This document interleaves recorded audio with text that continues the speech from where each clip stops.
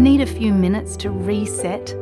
Great Minds is a podcast from SBS that guides you through different meditation styles from around the world. Listen wherever you get your podcasts. In this bulletin, New South Wales swelters through a major heatwave as ambulance services report a spike in calls. Israeli forces pound the Gaza Strip from north to south in an expanded phase of its 2-month-old war with Hamas. And in football, Perth Glory moved to the top of the A-League women's table with a victory over Melbourne City. With the latest from the SBS newsroom, I'm Angelica Wade.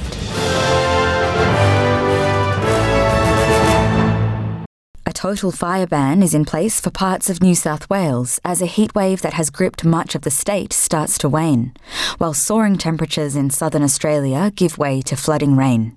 Temperatures climbed into the low mid-40s across central western and coastal parts of New South Wales on Saturday, before a strong southerly buster swept up the coast, bringing thunderstorms and dropping temperatures by up to 10 degrees. The strong winds caused damage to several homes on the Central Coast, with roofs ripped off during a short but strong storm burst. The Rural Fire Service was battling at least 70 fires across the state, with several uncontained by Saturday evening. Warm temperatures will continue into Sunday. Tens of thousands of people sweated it out at several concerts at Homebush in Sydney's west on Saturday, with the mercury climbing to 43 degrees Celsius before a southerly change swept through after 6 p.m. New South Wales Ambulance Service says they saw a 20% increase in calls yesterday compared with a normal summer Saturday amid a sweltering heatwave. The ambulance service estimates that the increase added up to 500 extra calls by midnight. Chief Superintendent with New South Wales Ambulance Service, Mark Gibbs, says the ambulance service was able to accommodate the increase in demand, but were monitoring the situation closely.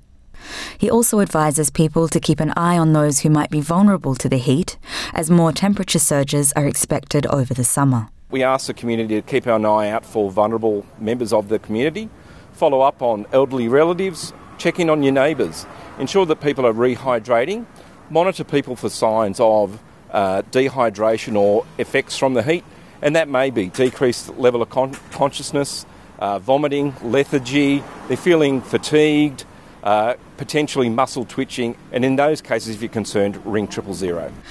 Israeli forces have pounded the Gaza Strip from north to south in an expanded phase of its 2-month-old war against Hamas, after the United States wielded its United Nations Security Council veto to shield its ally from a global demand for ceasefire. 13 of the Security Council's 15 members voted for the resolution calling for an immediate humanitarian ceasefire that was blocked by Washington. Britain abstained. Since a truce called last week, Israel has expanded its ground campaign into the southern half of the Gaza Strip by launching the storming of the main southern city, Khan Yunis. Simultaneously, both sides have reported a major surge in fighting in the north. Residents of Khan Yunis said on Saturday Israeli forces were ordering people out of another district just west of positions the Israelis stormed earlier this week, suggesting a further assault could be imminent.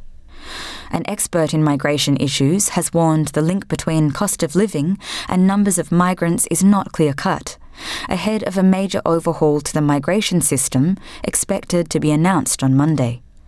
The Prime Minister signalled his government will be responding to the once-in-a-generation review, which found the migration system was effectively broken, announcing plans to scale back migration to pre-pandemic levels. Opposition spokesman on immigration Dan Tehan has criticised the government's approach to migration, saying it has added pressure to the cost of living and housing crisis. But Deloitte analyst Fiona Webb has welcomed the government's promise to simplify the system, saying it's important to recognise the value of attracting migrants into the Australian workforce. Again, we have to balance it out that any of our migrants are also contributors to the economy from the point of view of spending, they pay taxes, there is the net benefit as well. So it's really hard to unscramble that egg in terms of knowing kind of which of the factors are linking in to driving things like cost of living pressures and potential recession factors. And in football, English striker Millie Farrow has scored a hat-trick to steer Perth Glory to a 3-1 win over Melbourne City, moving her side to the top of the A-League women's table. Hannah Wilkinson headed City in front early in the first half, but Farrow struck in the 32nd, 51st and 73rd minutes to score the 3 points for Glory. The win was enough for Perth to leapfrog City on goal defence. Meanwhile, in yesterday's other ALW match, new Western United coach Kat Smith got a win in her first game at the helm as Adriana Taranto scored twice, with both goals assisted by her twin sister Mel, in a 3-1 victory against Adelaide United. This is SBS News, I'm Angelica Waite.